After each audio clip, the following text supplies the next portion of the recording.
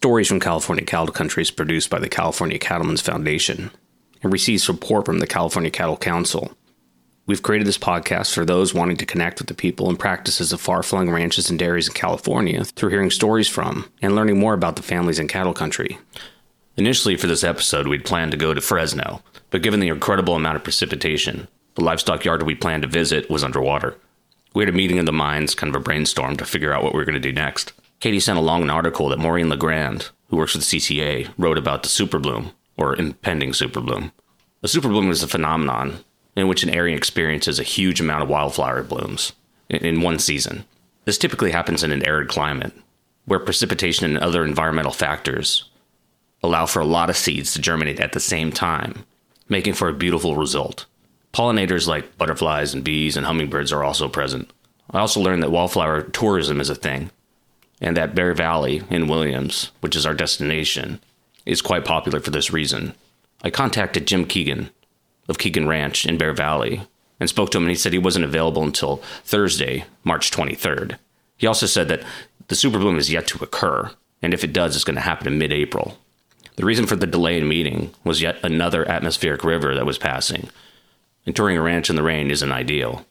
From Sacramento, Keegan Ranch is just about 60 miles away, though when I put it into my Maps app, it listed it being about an hour and 40 minutes away.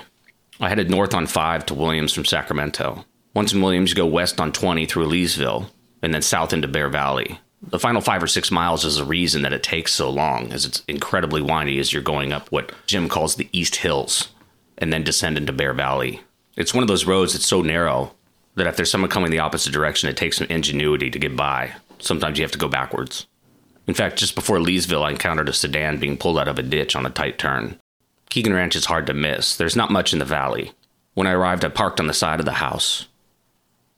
Typically, and I mean almost all the time, I'm usually greeted by a ranch dog of some sort. It was about 10 in the morning, and the ranch was quiet. I poked around a little bit, and not seeing anybody or any dogs, I walked around to the front of the house, through a front gate, to the front door, where I met Jim Keegan.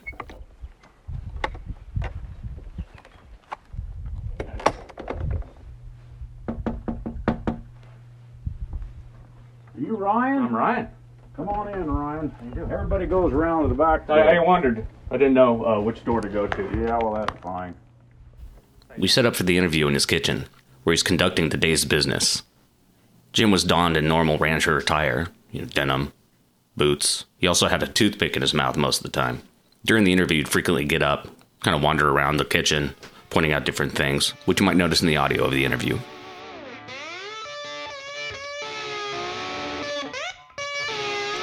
I'm Ryan Donahue, and Stories from California Cattle Country.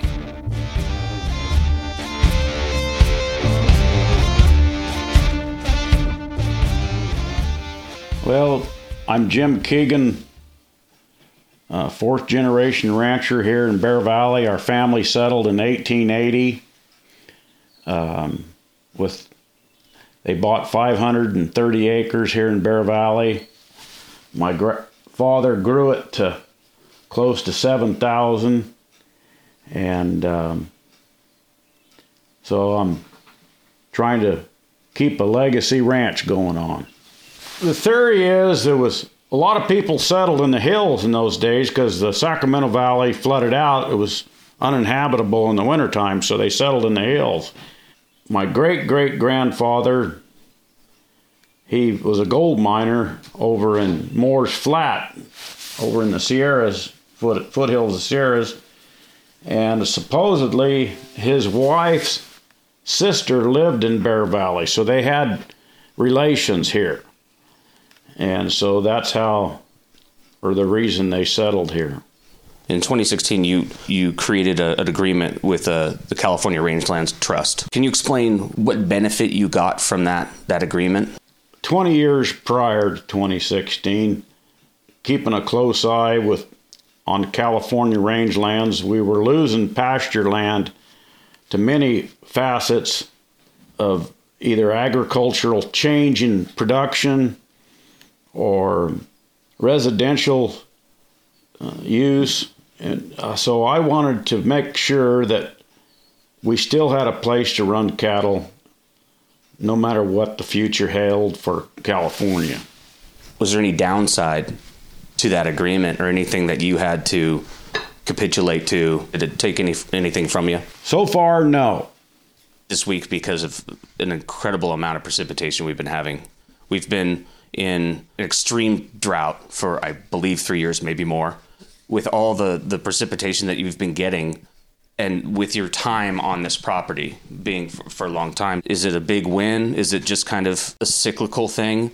Well, you got to be careful what you wish for. Now, too much of a good thing is maybe not so good, because we've had a lot of my fields have been underwater for quite some time, but it'll drain off. But in the meantime, the cattle are looking for something to eat. It's been cold, but the future is bright. Today, as we're speaking, the grass, sun is shining.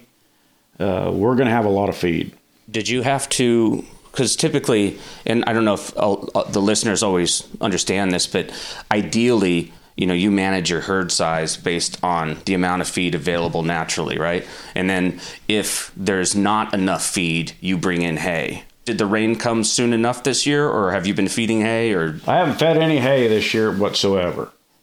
And we try to leave the old feed. It's called residual dry matter, RDM. So we try to leave a lot of dry feed for our cattle to come home from Oregon.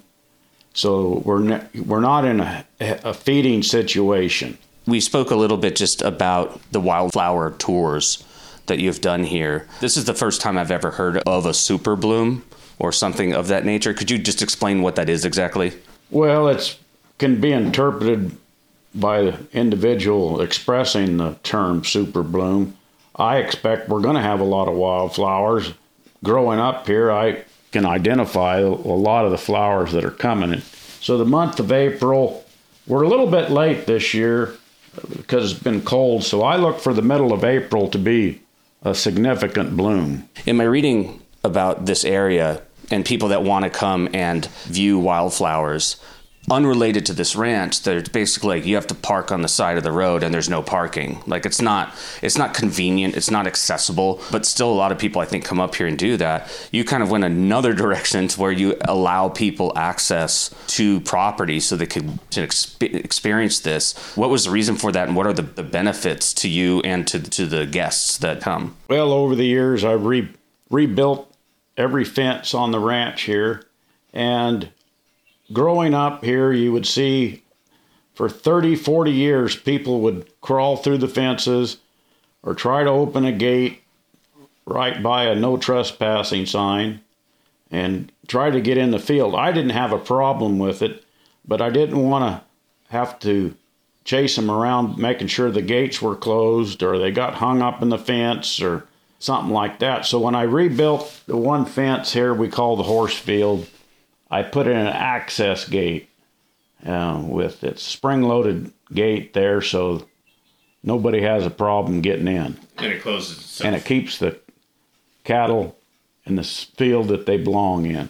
Historically, have you had any experiences with the public and their interaction with the cattle in those fields? Like, is it positive, or the cows kind of just stay away? Well, we call that the horse field, so we normally have our horses in it, so they're always glad to get scratched by the visiting public, so no problems there.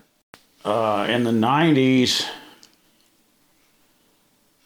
I did wildflower tours here, and they put me on Home and Garden Television and Bay Area Back Roads, Channel 3.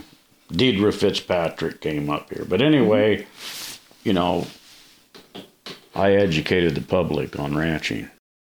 And then if you were to give a visitor advice on the best way to... It was weird. I was listening to the radio on the way up here, and on the radio they talked about wildflower tourism, but they were talking about Nevada. And it was out of Sacramento. The story was from Sacramento, but they were talking to people in Nevada, and a lot of it's desert kind of flowers and things like that. And they talked about superblooms and things, but they said that in some cases there's some areas that they have to close down because there's so many tourists, and they actually affect the environment in a negative way because they're just walking off trails or things like that. Do you have any experience with that, or do you have like advice for people if they were to go looking at wildflowers, like what to do, what not to do? Just respect the land. Don't leave trash laying on the property. When they bloom, do people just show up? I mean, there's a bunch of people, because this is not an easy place to access. Like, to get here, it's a trek. When I was doing the wildflower tours in the mid-90s, late 90s, we gained a lot of notoriety. The ranch here made the front cover of Sunset magazine in 1998, I believe. And so at that point, I started putting on tours to try to educate the public about the land and the livestock. In reading about you, learned that you do definitely have a passion for wildflowers. Like, do you have any favorite ones, or ones that are rare, or anything that you like to seek out? No, I love them all.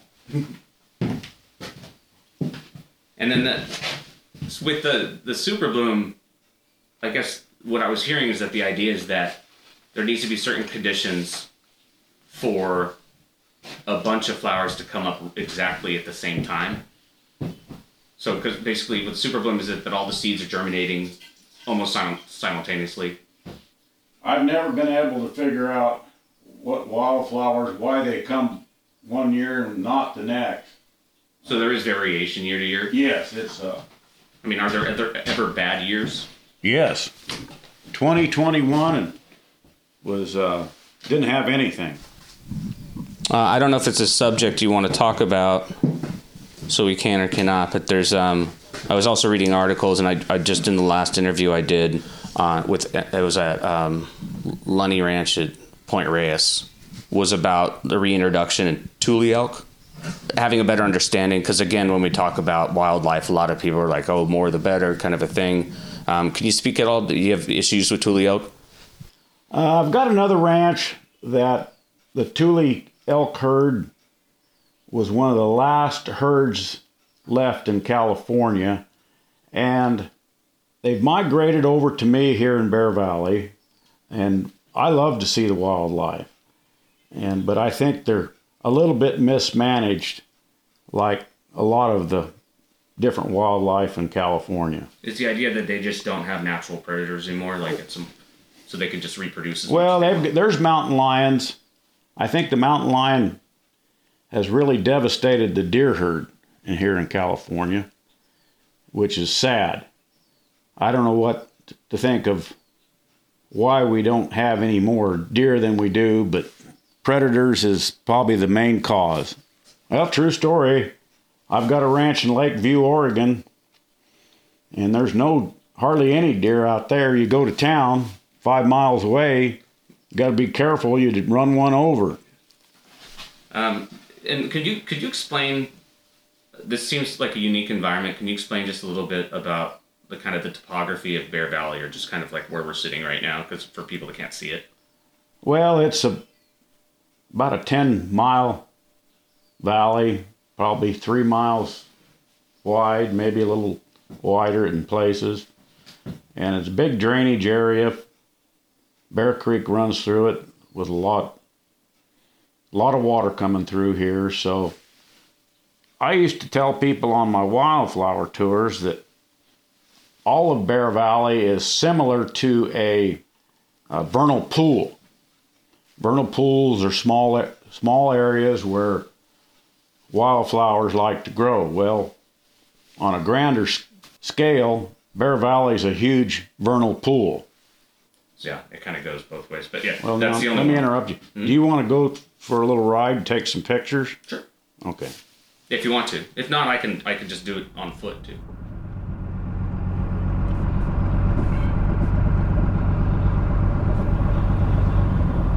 I asked Jim where he'd like to go when he went into town, and in town means into Williams. And he said, Louis Cairo's.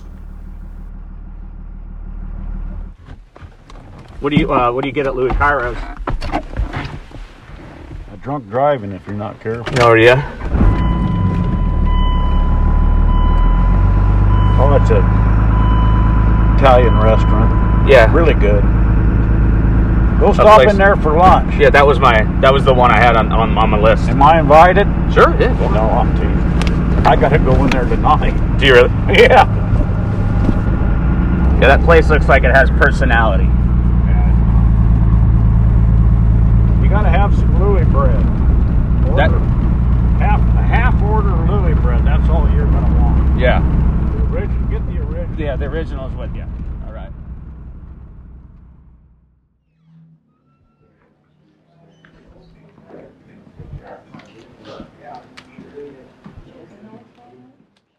Louis Cairo's is a bar and restaurant. It's obviously been around for a long time. It serves traditional Italian fare, also highlighting various types of beef. Okay, half order. Yeah. It's pretty big, right? It's 4 slices. Oh, okay, yeah, I'll probably take some with I did order Louis' famous garlic bread. Okay. It was delicious. It's worth a try. And then is it shameful to shake the garlic off the top of the bread, or is that? No, you can take it off and eat it. It's, if it's too much garlic, lots of people do. The shake? I would. In about a month, I'll be revisiting Williams, going to Bear Valley to see the flowers, and then stopping at Louis Cairo's for lunch. Maybe I'll see you there. If you'd like to see visuals from our visits, you can see photographs at calcattlecouncil.org. We also have an Instagram account at calcattlecountry. We invite feedback.